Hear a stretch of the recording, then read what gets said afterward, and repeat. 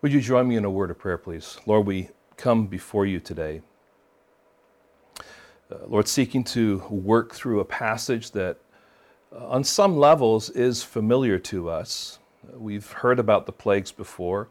Those of us who've grown up in church may have memorized what they are, but maybe we have not taken time to actually observe what it is that you are doing and how you're doing it in the midst of these plagues. And so, Lord, would you give us wisdom this morning? Would you give us understanding? What we know not, Lord, would you teach us? What we have not, Lord, would you give us? And Lord, what we are not, we ask, Lord, that you would make us now in Jesus' name. And allow me to be your messenger, your mouthpiece, Lord, to proclaim this truth for your glory. We ask this now in your precious name. Amen.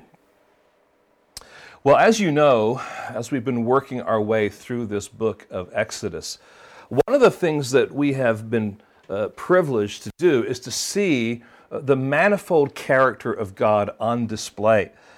We have seen him again and again. And of course, this is what the theme of the book is all about, that I will be known. And he certainly is revealing himself. He reveals himself as the covenant God, the one who covenanted with Abraham, Isaac, and Jacob. He is the creator God, the self-sustaining I am of Exodus chapter 3, where Moses encounters the burning bush.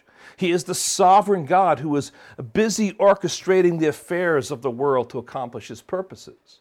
He is the patient God who is willing to work through weak and fearful people to accomplish his will.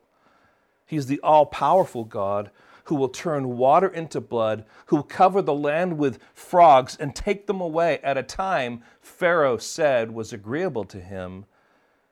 And he's a God who creates gnats over man and beast. All of this in the face of Egypt's Pharaoh, in the face of the people of Egypt, and ultimately their man-made gods, and there were many of them. So in the first three plagues, we see God as unique. He is a unique God. If you have your Bibles open, just notice as we go, just highlight what God says as he reveals himself in those first three plagues. In chapter 7, verse 17, he says, "By this you shall know that I am the Lord." That's capital L-O-R-D. The I am, the God of heaven, that one who is the creator, self-sustaining God. And secondly, notice as you go to the next plague, he says, "That you may know that there is none or no one like the Lord our God." And then at the third plague, the magicians identify what's going on here as the finger of God. In other words, we can't duplicate this. And so the emphasis here is the fact that God is revealing himself as this unique God. There is none like him. He's all-powerful. He is supreme. He is this exclusive God of the universe. So does that mean that all other religions are wrong? Well, that's the million-dollar question, isn't it?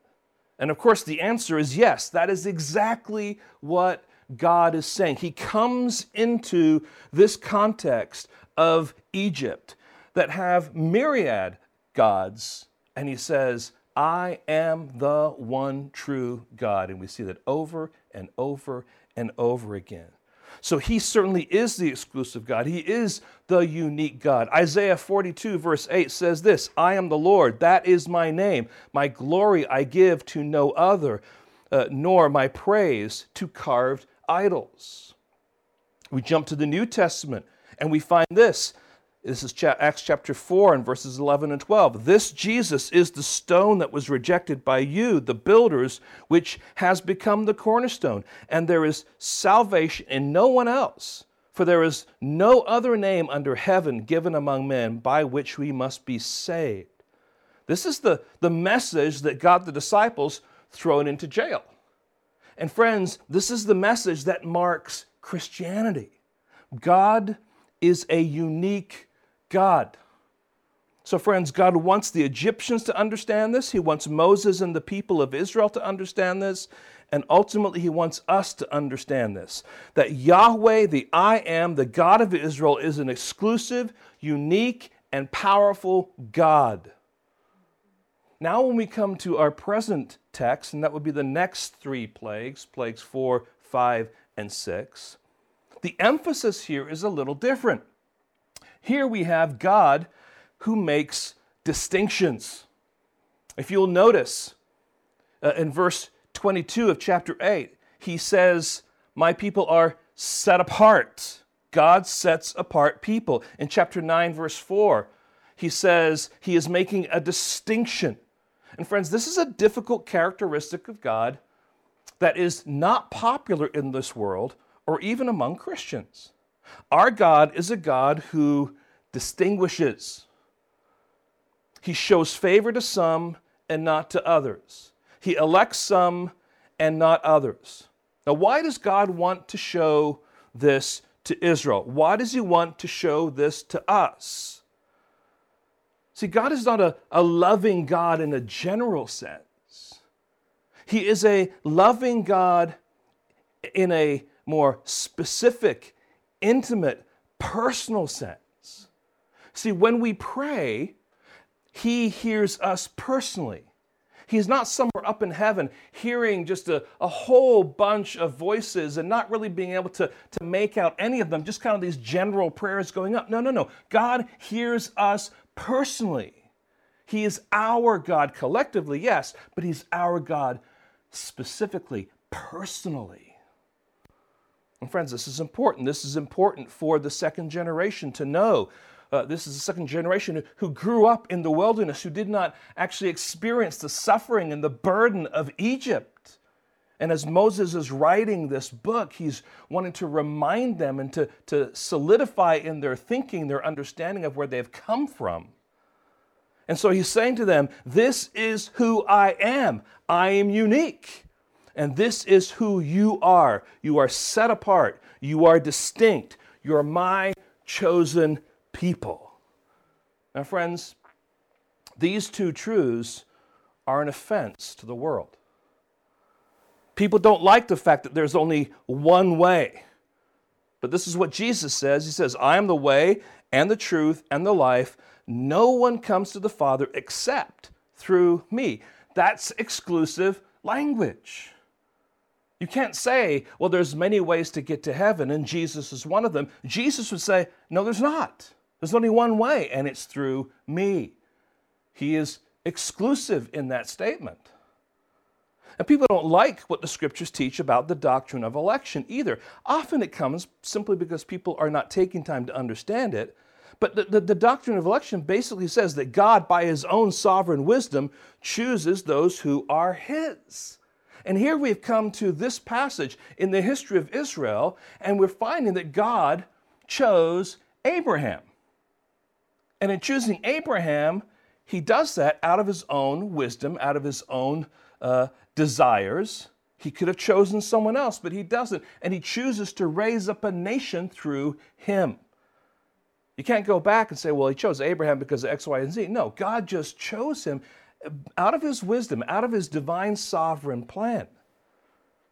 Now, friends, in fact, not only does the world hate that truth, but many in the body of Christ are offended by it. Now, friends, why did God choose Abraham? Why did God choose Israel? Why did he choose Moses? Because that was part of his divine sovereign plan. See, friends, ours is not to question God's sovereign wisdom and will.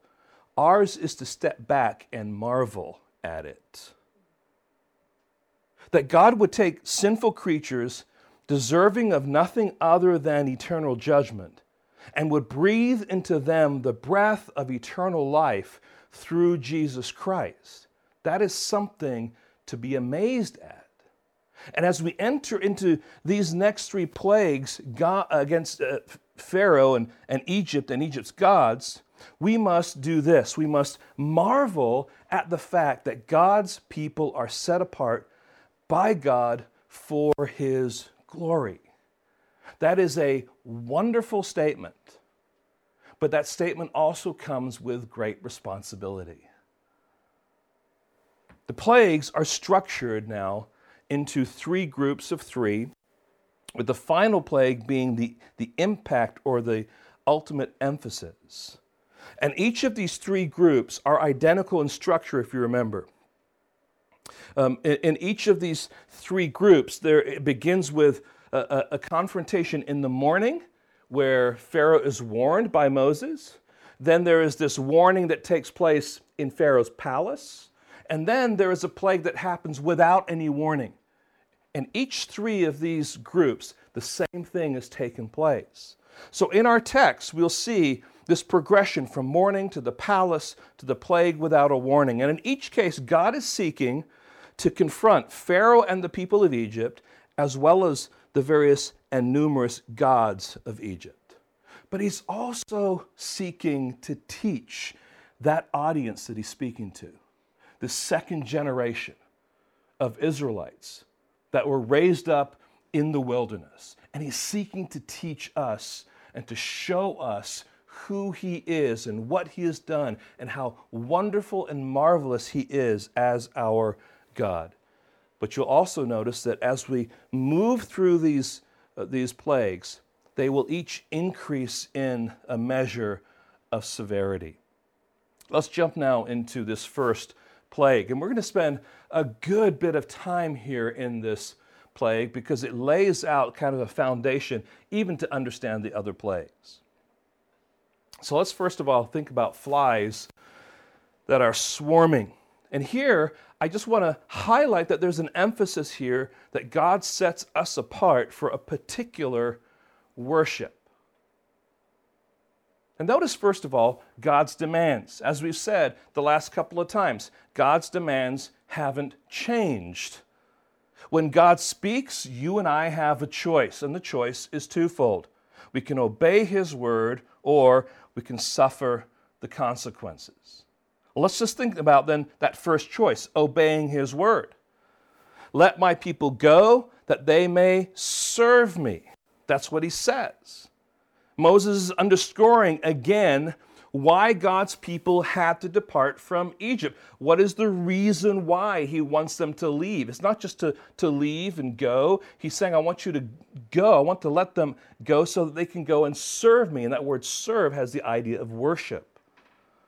So God is concerned with the worship of his people, about their freedom to worship, and the fact that he has instructed them how to worship.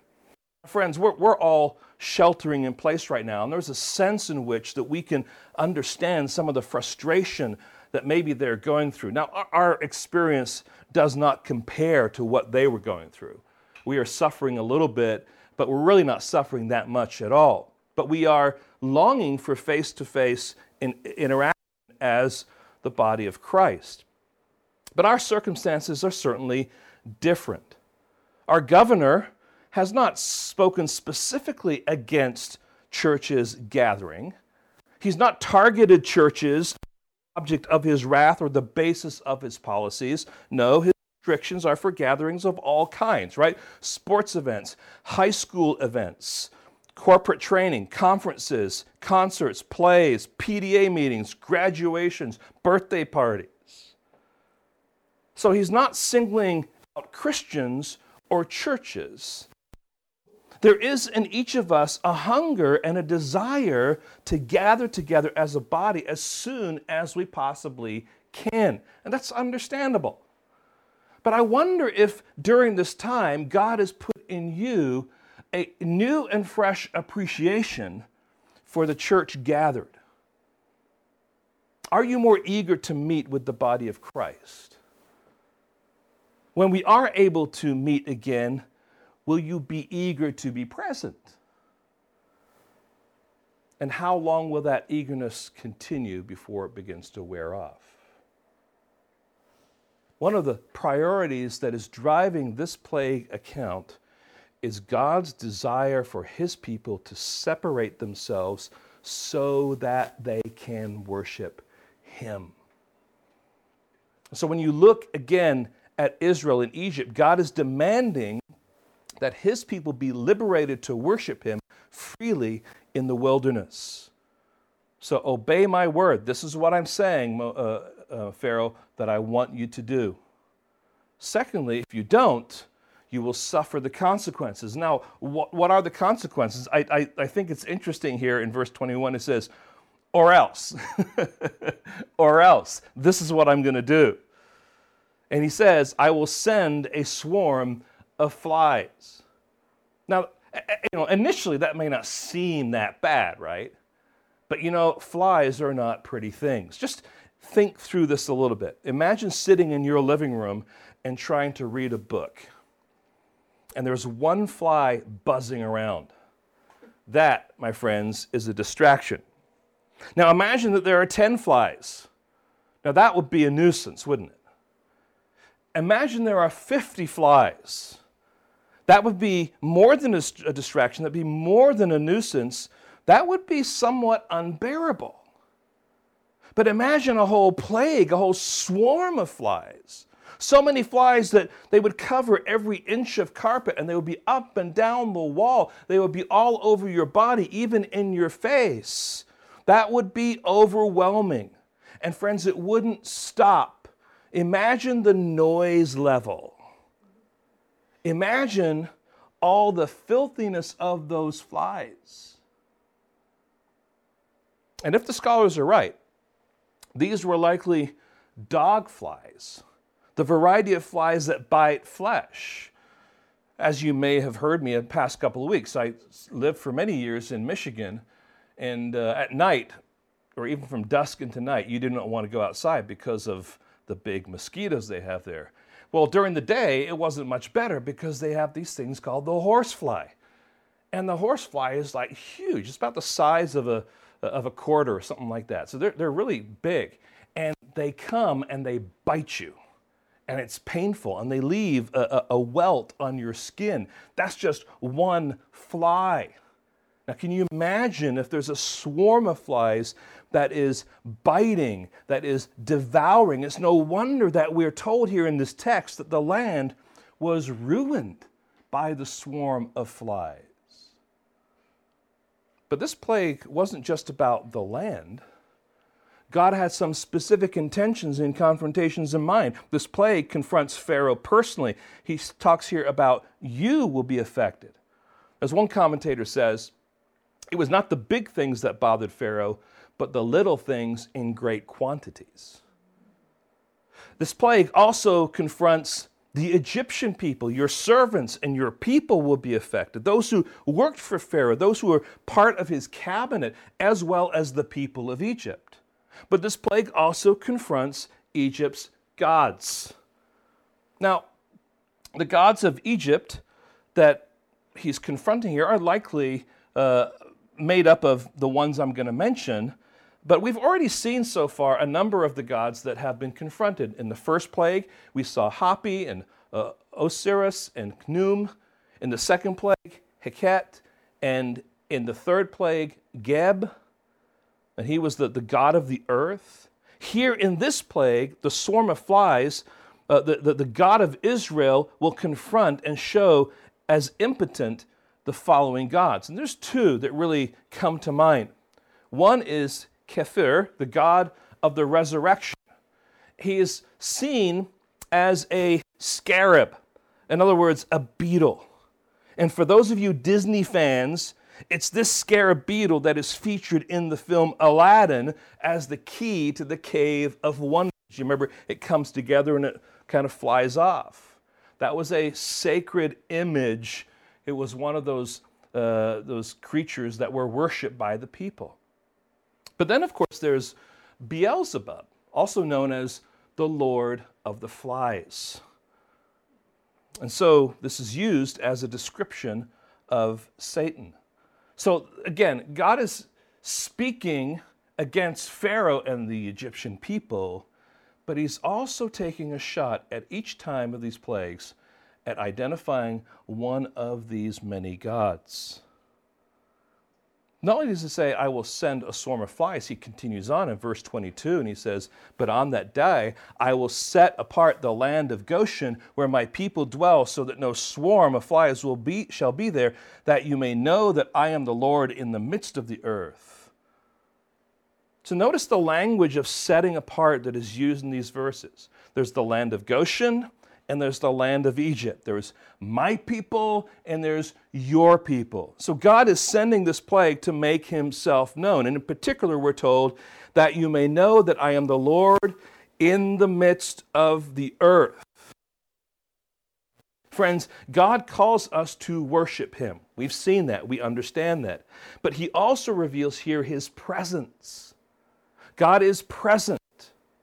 Now, God is not a distant God. Powerful, yes. Sovereign, yes. Unique, yes. Gracious, yes. Holy, of course. Distant, no. He's present. And he wants to demonstrate that he's not a God somewhere out there. He is a God that is very, very present in the land, among the people.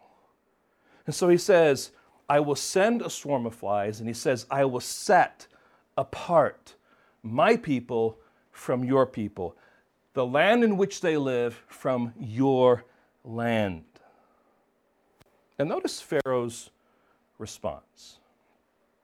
Pharaoh had already responded to Yahweh's demand by rebelling and not allowing Israel to go. He not heeded the warnings, and as such, he opened the way for the swarm of flies to take over the land. Now the question is, how does Pharaoh respond to the plague of the swarm of flies? And I see three basic responses that we have in the rest of this plague. The first one I'm going to call attempted compromise. Look at verse 25. Pharaoh called Moses and Aaron and said, go sacrifice to your God within the land. You see what Pharaoh's doing here? He said, okay, I will let you worship like you asked, but I have some stipulations. I have some requirements. You have to worship in the land. And immediately Moses responds by saying, that won't do. And let me give you a practical reason why that won't do. That wouldn't be a good idea because the worship that God is calling us to do will be an abomination to the Egyptians. And friends, it's clearly understandable why that would be the case, because the kind of worship that God wanted would be the sacrifices of bulls and goats and animals, the kind of creatures that the Egyptians thought sacred and worshipped. It would be like going outside a Hindu temple in Fremont and cooking a T-bone steak. It would be like going and having a pig roast in a Jewish synagogue, okay? That's the kind of tension that would be going on here. And Moses is like, no, we're not going to do that. And if we were to do that, your people would stone us because what we're doing would be an offense to them.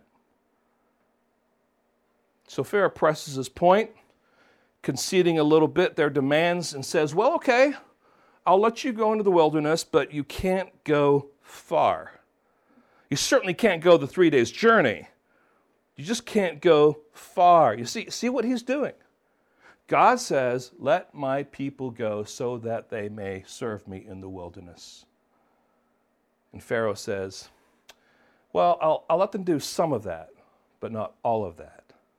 And friends, this is what compromise sounds like. It really doesn't matter where we worship or how we worship. It only matters that we worship. That sounds good. That sounds pious. It even sounds spiritual. But friends, God has spoken. He's not just concerned that they worship. He's also concerned where they worship and how they worship. You see, you can't just give up the instructions of God and say, I know he wanted that, but we are worshiping.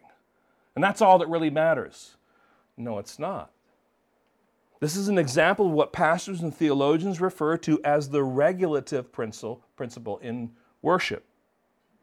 The regulative principle says that we are not free to worship God however we please, however we think is right.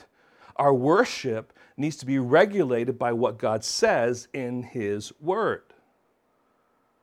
As is the case here, those who are not God's children may not understand why something is important to God.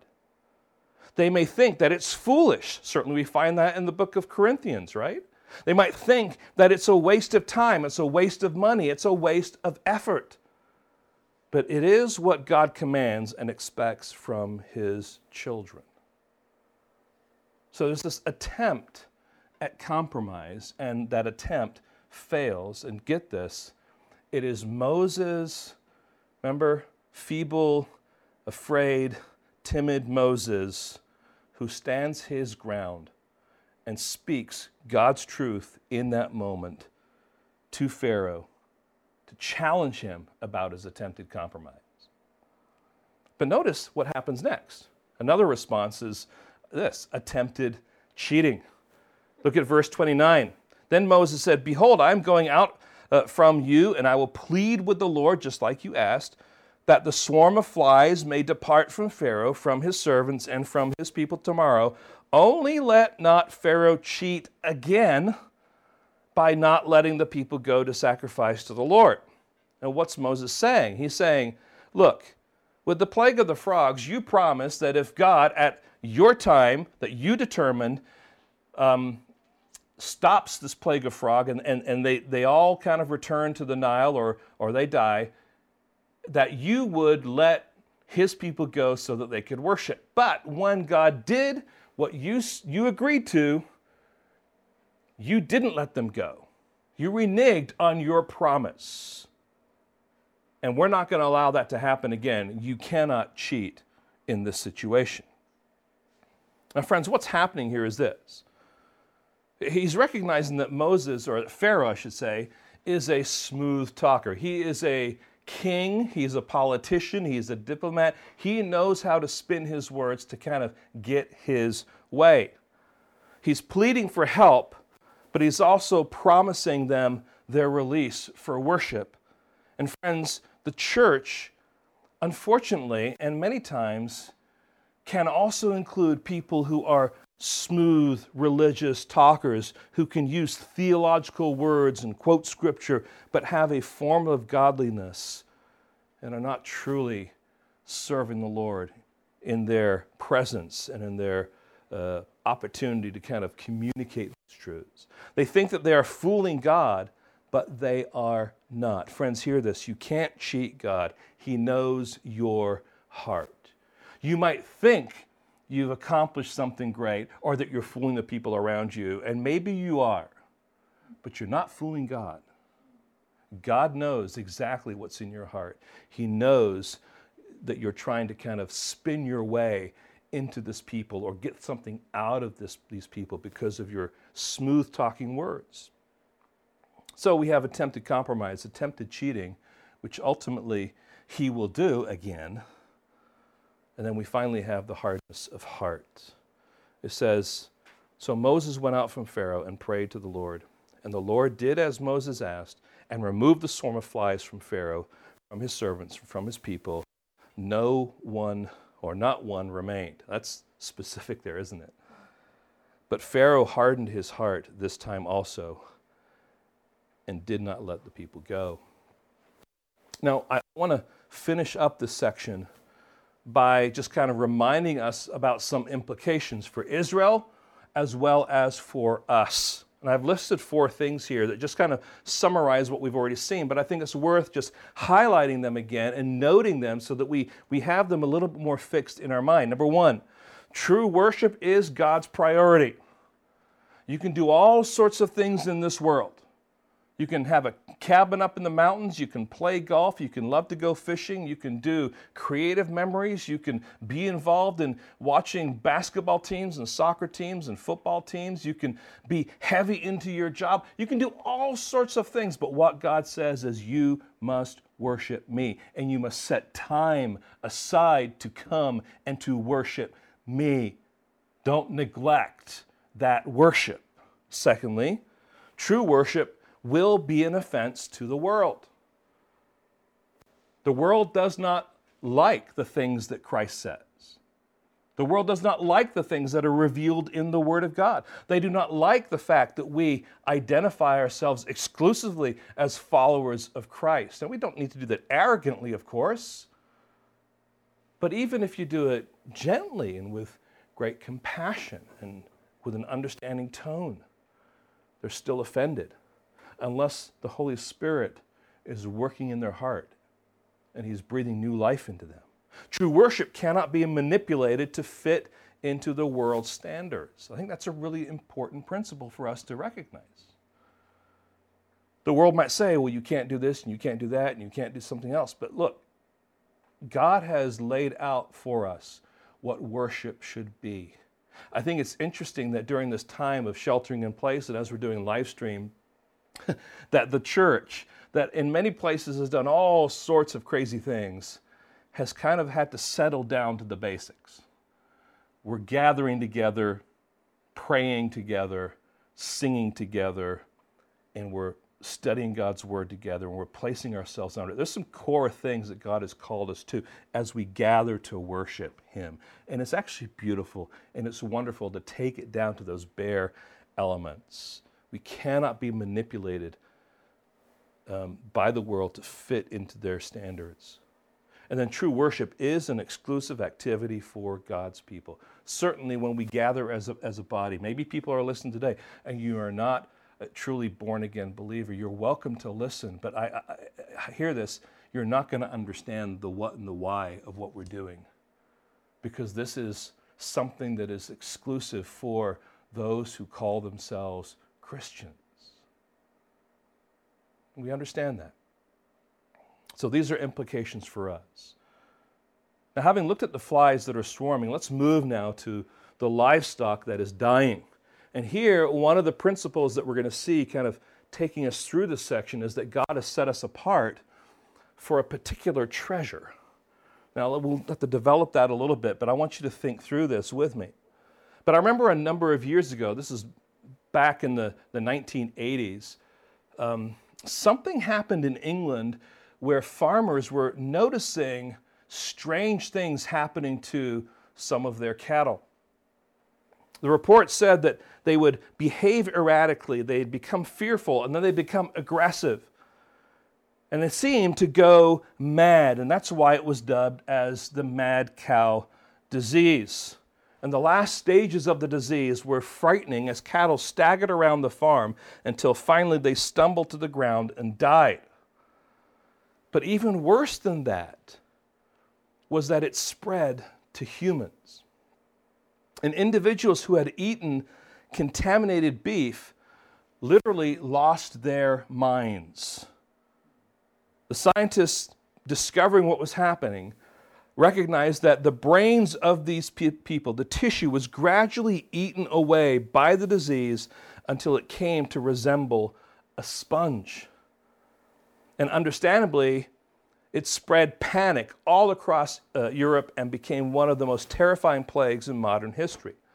All the farmers feared losing their cattle. As a result, there was a 10-year ban of the export of meat from the United Kingdom into the rest of the world, particularly where they would send it would be the rest of Europe. Certainly farmers suffered hardship. Many of them lost their farms. But friends, there's something very familiar taking place in this plague. Let's just look at it. Here's the plague.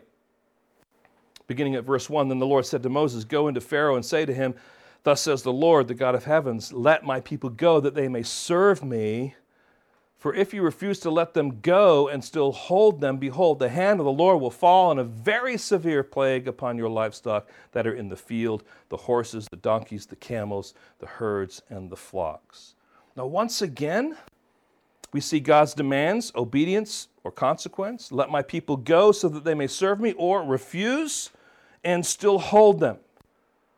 And once again, we see the consequence for rebellion in the form of another plague. The hand of the Lord will fall, a very severe plague upon your livestock. And what makes this a very severe plague? Well, notice first of all the extent of the plague. It says it will kill all the domestic animals in the field. Horses, the donkeys, the camels, the flocks, all. Now that might seem strange to you, especially in light of the fact that the plague that's not next, but after the next, is the plague of hail. where Pharaoh is told to make sure that all the livestock is put into the safety of the shelters or they will die. So how is it that God causes all the livestock to die in one plague, and then 2 plagues later, there are still livestock that are owned by the Egyptians, right? That's a fair question. This apparent contradiction in Scripture is one that we just have to sort through, and we need to make sure that it is answered and answered reasonably. And there is a reasonable answer here. It would appear, first of all, that there is an emphasis in both passages about the livestock that is in the field and the livestock that is under shelter. You notice there it says in the field. Historians have found that one of the cultural practices of the Egyptians was to have half of the livestock out in the field while half was kept in shelter. So it's likely that the plague is limited to the livestock that's already in the field. Second, and this is going to come as a shock to you, but the word all in Scripture doesn't always mean all, but is what we consider a collective all. Let me give you a few examples. You have a teenager who comes home late and his mom has bought pizza for dinner, and so he comes back late and he lifts the lid and there's 2 pieces of pizza there, and he says, "Who ate all the pizza?" But there's still 2 pieces there, right? Or how about this? I talked to someone the other day, about 2 weeks ago, in our pandemic, who told me that they had gone to Safeway and all the shelves were empty. Now, they weren't all empty, but they said they were all empty. There was still pizza left, but all the pizza's gone. You get me? Now turn your Bibles to Mark chapter 1, because we actually find this kind of expression in the Word of God. And we need to see that all doesn't always mean all. You need to look at the context to determine what all means. So Mark chapter 1 and verses 4 through 5, listen to what it says. John appeared, baptizing in the wilderness and proclaiming a baptism of repentance for the forgiveness of sins, and all the country of Judea and all Jerusalem were going out to him and were being baptized by him in the river Jordan, confessing their sins. Now, if we take that literally, why did Jesus have to do ministry? Because all of Judea is there, all of Jerusalem is there. No, it's an expression that means there was a whole bunch of people from Judea and Jerusalem that came to be baptized. But it doesn't mean that everyone who was there came to be baptized. So this is all, it's a collective all. And so just putting those 2 things together, we can say this. All is referring here to all those that are in the field. It also can refer to all different kinds of livestock, the horses, the cows, the goats, as well as this collective all, meaning that not all of the livestock, but the ones uniquely that are in the field are the ones affected, all right? Now, the extent, though, is grand, isn't it? Even if that is true, that's a whole bunch of livestock. And that brings us to the second thing, and that is the value of the livestock. This is important for us to recognize. Horses, donkeys, camels, herds, and flocks, all of these things are important to the people. This is their livelihood. Horses, they were used to till the land and to draw carts. Donkeys are animals also that bore burdens, did the hard work. Camels were used for selling of merchandise and for travel. Of course, the herds and the flocks were there for milking and for eating, all that kind of stuff, all right? So the impact of the plague is this. It will leave the average Egyptian household without wealth and without the ability to provide for their families. And it would affect the commerce in the land.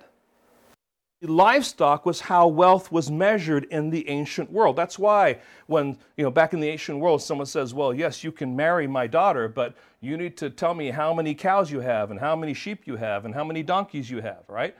Because the cattle, the animals were, in a sense, what we would call today our financial portfolio.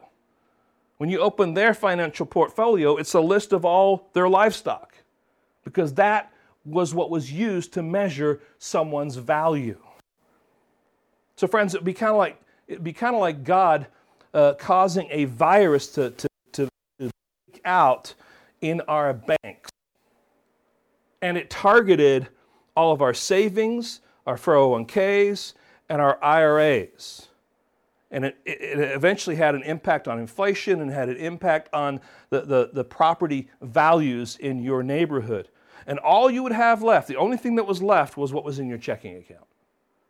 Okay? So it's just kind of a sense we understand the impact that this was significant.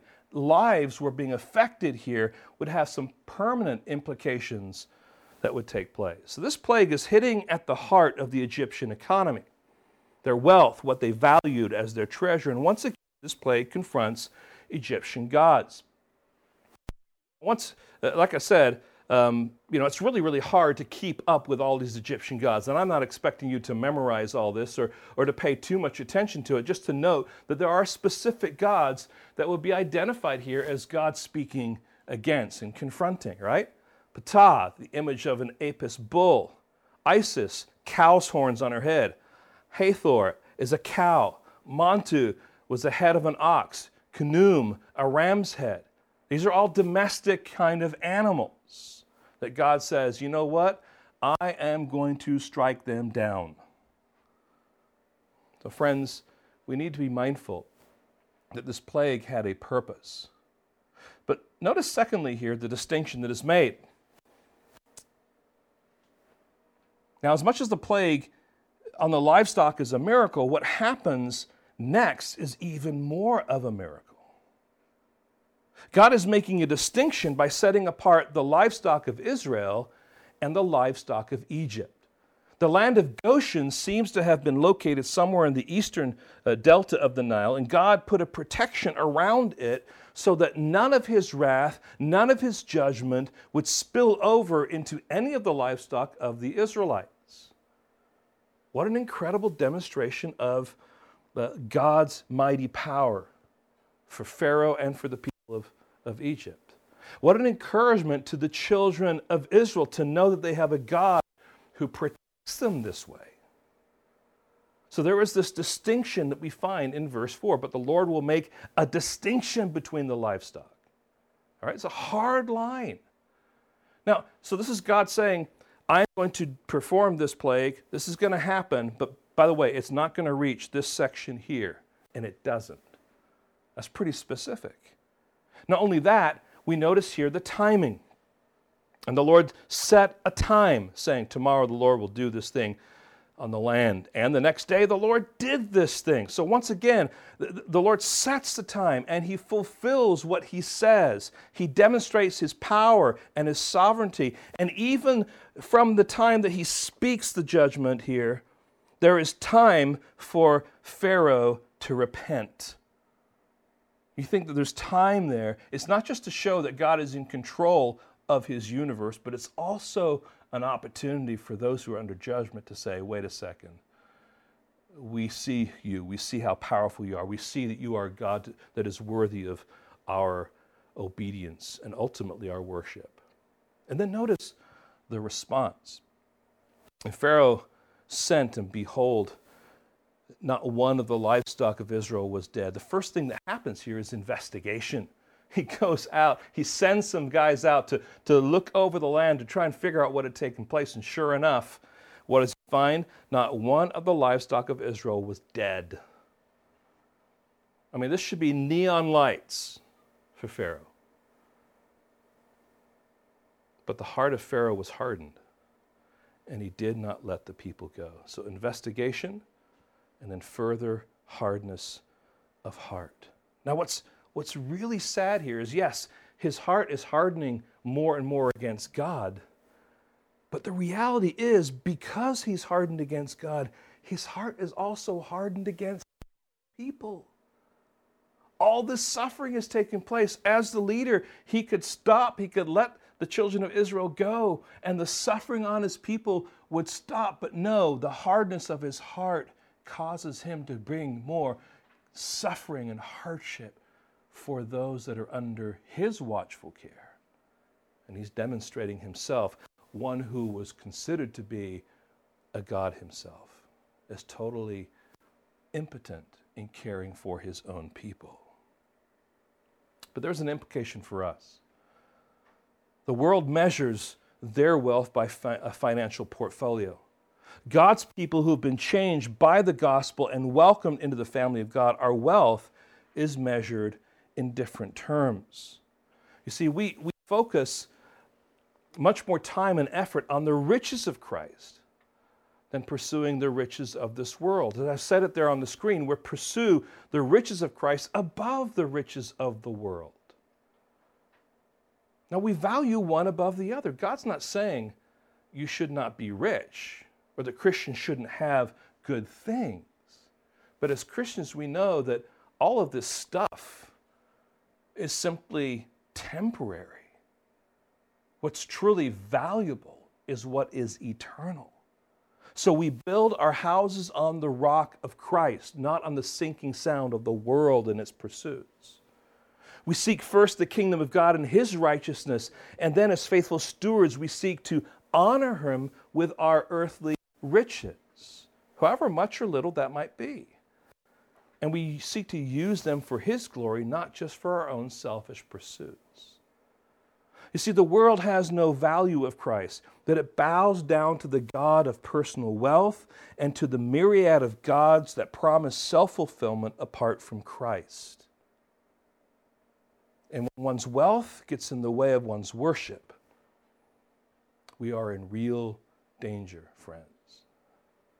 And we need to have our priorities restored. And as followers of Christ, we can get caught up by having our treasure misplaced when it should be in Christ rather than on the things of this world. We love the song, "All I Have Is Christ."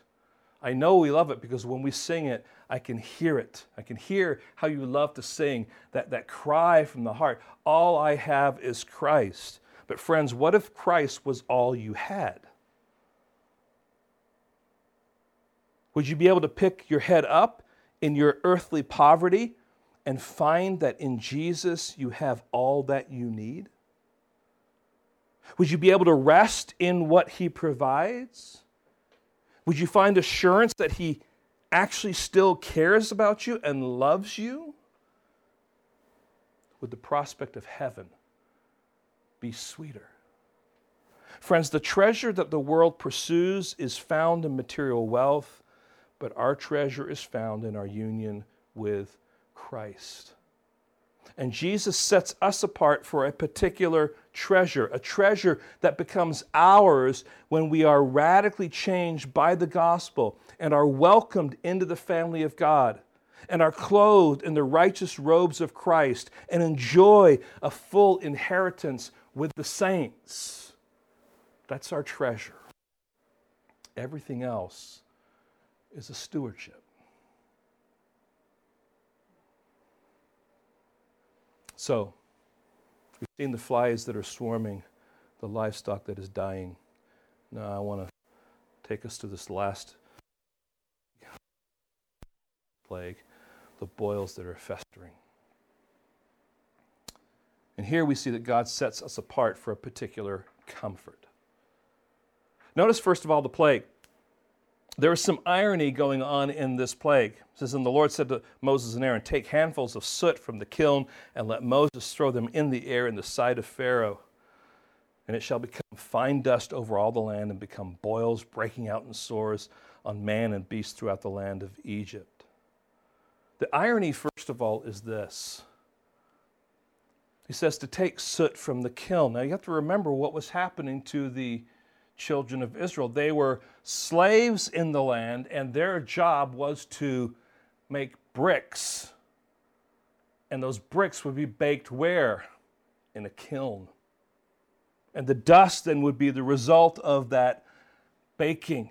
You see, there's some irony going on here that that God is actually using the tools that the Israelites were using as the means of His response or His judgment on the Egyptians. There's also some justice that's taking place here because the boils are breaking out, the sores are breaking out on man and beast.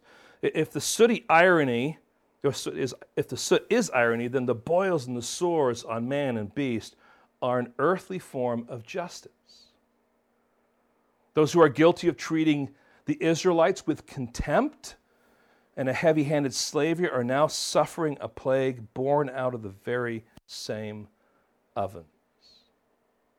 Now, certainly, friends, there's also symbolism going on here. There's something strategic in the symbolism about what God is having Moses and Aaron do in the seventh plague, or I should say the sixth plague.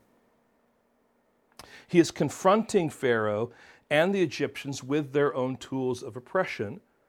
Secondly, he is exposing the impotence of Egypt's gods. Here we go every time. He's addressing this. And you have a number of gods there. Amenhotep, the god of medicine and healing. Thoth, the god of medical learning. Isis, the goddess of love, magic, and medicine. Sekhmet, a lion-headed goddess that is supposed to have the power to create epidemics as well as to bring them to an end. Now, we have to recognize the severity of this disease, these boils that break out into sores. And I think it's understandable for us to come to the conclusion here that even these gods of medicine, gods with little g's of medicine, are nothing. And they can do nothing for the people. And friends, we must remember, medicine is a wonderful tool that God has given mankind. But it is no replacement for God himself. God is sovereign over medicine. He works through it for his glory. So yes, we go to a doctor when we're going through a critical time. We ask for wisdom. We ask for counsel. We ask for help. And yet, behind all that, we know that God is at work, using the wisdom of man, probably a pagan man or a pagan woman, who wants to help you, but it is God who's behind that, accomplishing his purposes through their hands. So we have the plague, but notice the suffering. Verse 11, and the magicians could not stand before Moses because of the boils, for the boils came upon the magicians and upon all the Egyptians. Now, who is suffering here? The text moves from general to specific. Man and beast throughout all the land. Verse 11, the magicians and upon all the Egyptians. So the suffering is entering into the palace, into the king's court. Now, if you remember the third plague, the gnats, the magicians could do nothing to copy that miracle. And they announced to Pharaoh, surely this is the finger of God. Now, in this third plague, in this set of plagues, the magicians cannot stand before Moses. Now remember, Moses is an ambassador of God. He's a representative of God. God said to Moses in chapter 7, verse 1, see, I have made you like God to Pharaoh. So if the magicians can't stand before Moses, then they cannot stand before God. And the reason they cannot stand before God is because that they are full of boils and sores. Their plagued and diseased condition is hindering their ability to stand God, powerless before God. They have been defeated. They have been vanquished. This is the last that we will hear of them. And it's a reminder of what we read in Psalm 1 about the condition of the wicked, verses 5 and 6. Therefore the wicked will not stand in the judgment, nor sinners in the congregation of the righteous. For the Lord knows the way of the righteous, but the way of the wicked will perish. Friends, there is no enemy of God who will be able to stand against him. Yes, Satan is described as a roaring lion seeking someone to devour. He is spoken of as the prince of the power of the air, the ruler of this world. But hear this, Jesus says in John 12, verse 31, now will the ruler of this world be cast out. And in Romans 16:20, the Apostle Paul assures the Roman church, the God of peace will soon crush Satan under your feet. Friends, do you see the comfort in the destruction that is made here? Or to say the distinction that is made here. The wicked will not stand, they will perish. The Lord knows the way righteous. This is all from Psalm 1. God takes this distinction. He makes a distinction, but his distinction is against the wicked, and it's for those who are his. And friends, that is a comfort to us. Notice now the hardness. But the Lord hardened the heart of Pharaoh, and he did not listen to them as the Lord had spoken to Moses. And his hardness is intensifying, isn't it? It's against the testimony of God. It's against the proof of God's power and sovereignty. It's in spite of personal suffering. It's a hardness in face of his own cabinet, the magicians who are impotent and suffering and humiliated. And because of the boils and the sores, the magicians cannot stand before Moses. However, God sets us apart as his children, as people who can stand with confidence because Jesus Christ has accomplished for us what God demands. He set us apart for a particular comfort, a comfort that is only found in Christ and his gospel. Now, friends, as we bring things to a close, in these plagues, God has brought judgment on the land. He's ruined it. He's brought judgment on the commerce. He's killed it off. He's brought judgment on the health, physical pain and suffering. But I want you to notice as we come here to the end, I want to go back to this word, a distinction. Because we are set apart for God's glory. The Exodus story is the story of Israel's salvation and the condemnation of Egypt. Just follow along as I read this passage. This is Deuteronomy 7. This is Moses speaking again to that second generation. It was not because you were more in number than any other people that the Lord set his love on you and chose you, for you were the fewest of all peoples. But it is because the Lord loves you and is keeping the oath that he swore to your fathers that the Lord has brought you out with a mighty hand and redeemed you from the house of slavery, from the hand of Pharaoh, king of Egypt. Now, therefore, that the Lord your God is God, or know, therefore, that the Lord your God is God, the faithful God who keeps covenant and steadfast love with those who love him and keep his commandments to 1,000 generations. It's a powerful statement. He says, I have chosen you because I love you and I've committed myself to you, and that's why I'm carrying this out. But this distinction doesn't stand alone. And you may have caught this. I want to invite you to turn to verse 23 of our text. And in verse 23, it says this. This is in chapter 8, I believe, right? It says, I will put a division between my people and your people. And you say, well, hey, haven't we already seen that? You set apart a distinction, now a division, except that word division is not a word that you might think it is. It's actually the Hebrew word peduth, which means a ransom. It means a redemption. See, when God is saying, I'm making a distinction, he's talking then about the means of that distinction. And the means of that distinction is yet to come. And it will come, first of all, in Exodus chapter 12.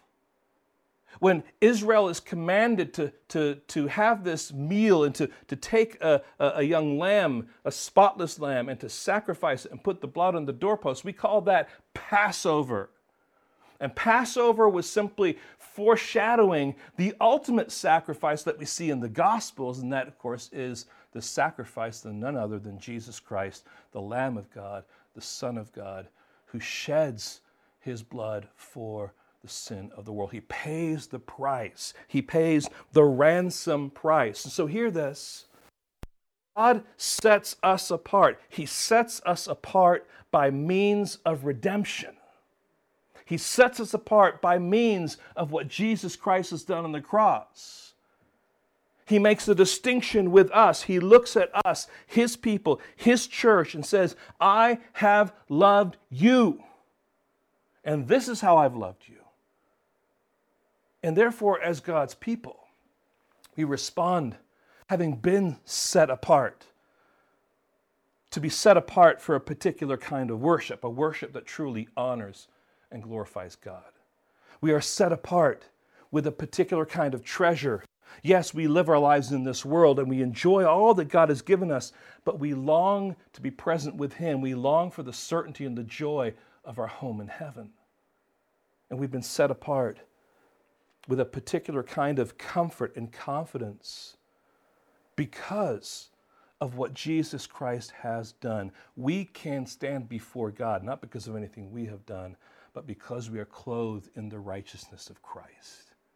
See, friends, this is such a wonderful truth. Not only is God speaking to Pharaoh and to the Egyptians, not only is He speaking to the second generation in the wilderness, but He's speaking to us. And He says, listen, I have called you. You are set apart for my glory. Friends, marvel at that. Be in awe of that. Dwell on that. Rejoice in that. You and I need that. Lord, help us today to love you, to worship you, to reorient our treasure, to find comfort, Lord, that only comes because we have been set apart.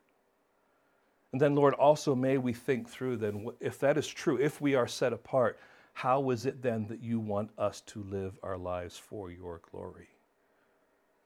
We bask, Lord, in the beauty of your kindness and grace toward us. Help us, Lord, also rejoice that we can now seek to live our lives for your glory in light of being set apart. And we ask, Lord, for your strength. We're thankful for your word. And Lord, we want to be counseled by your Holy Spirit through the word. Help us, Lord, even in this time of sheltering in place and the pandemic fog still being around us, Lord, help us to dwell on these things, to rejoice in them and to be strengthened by them. We ask this now in your precious holy name. Amen.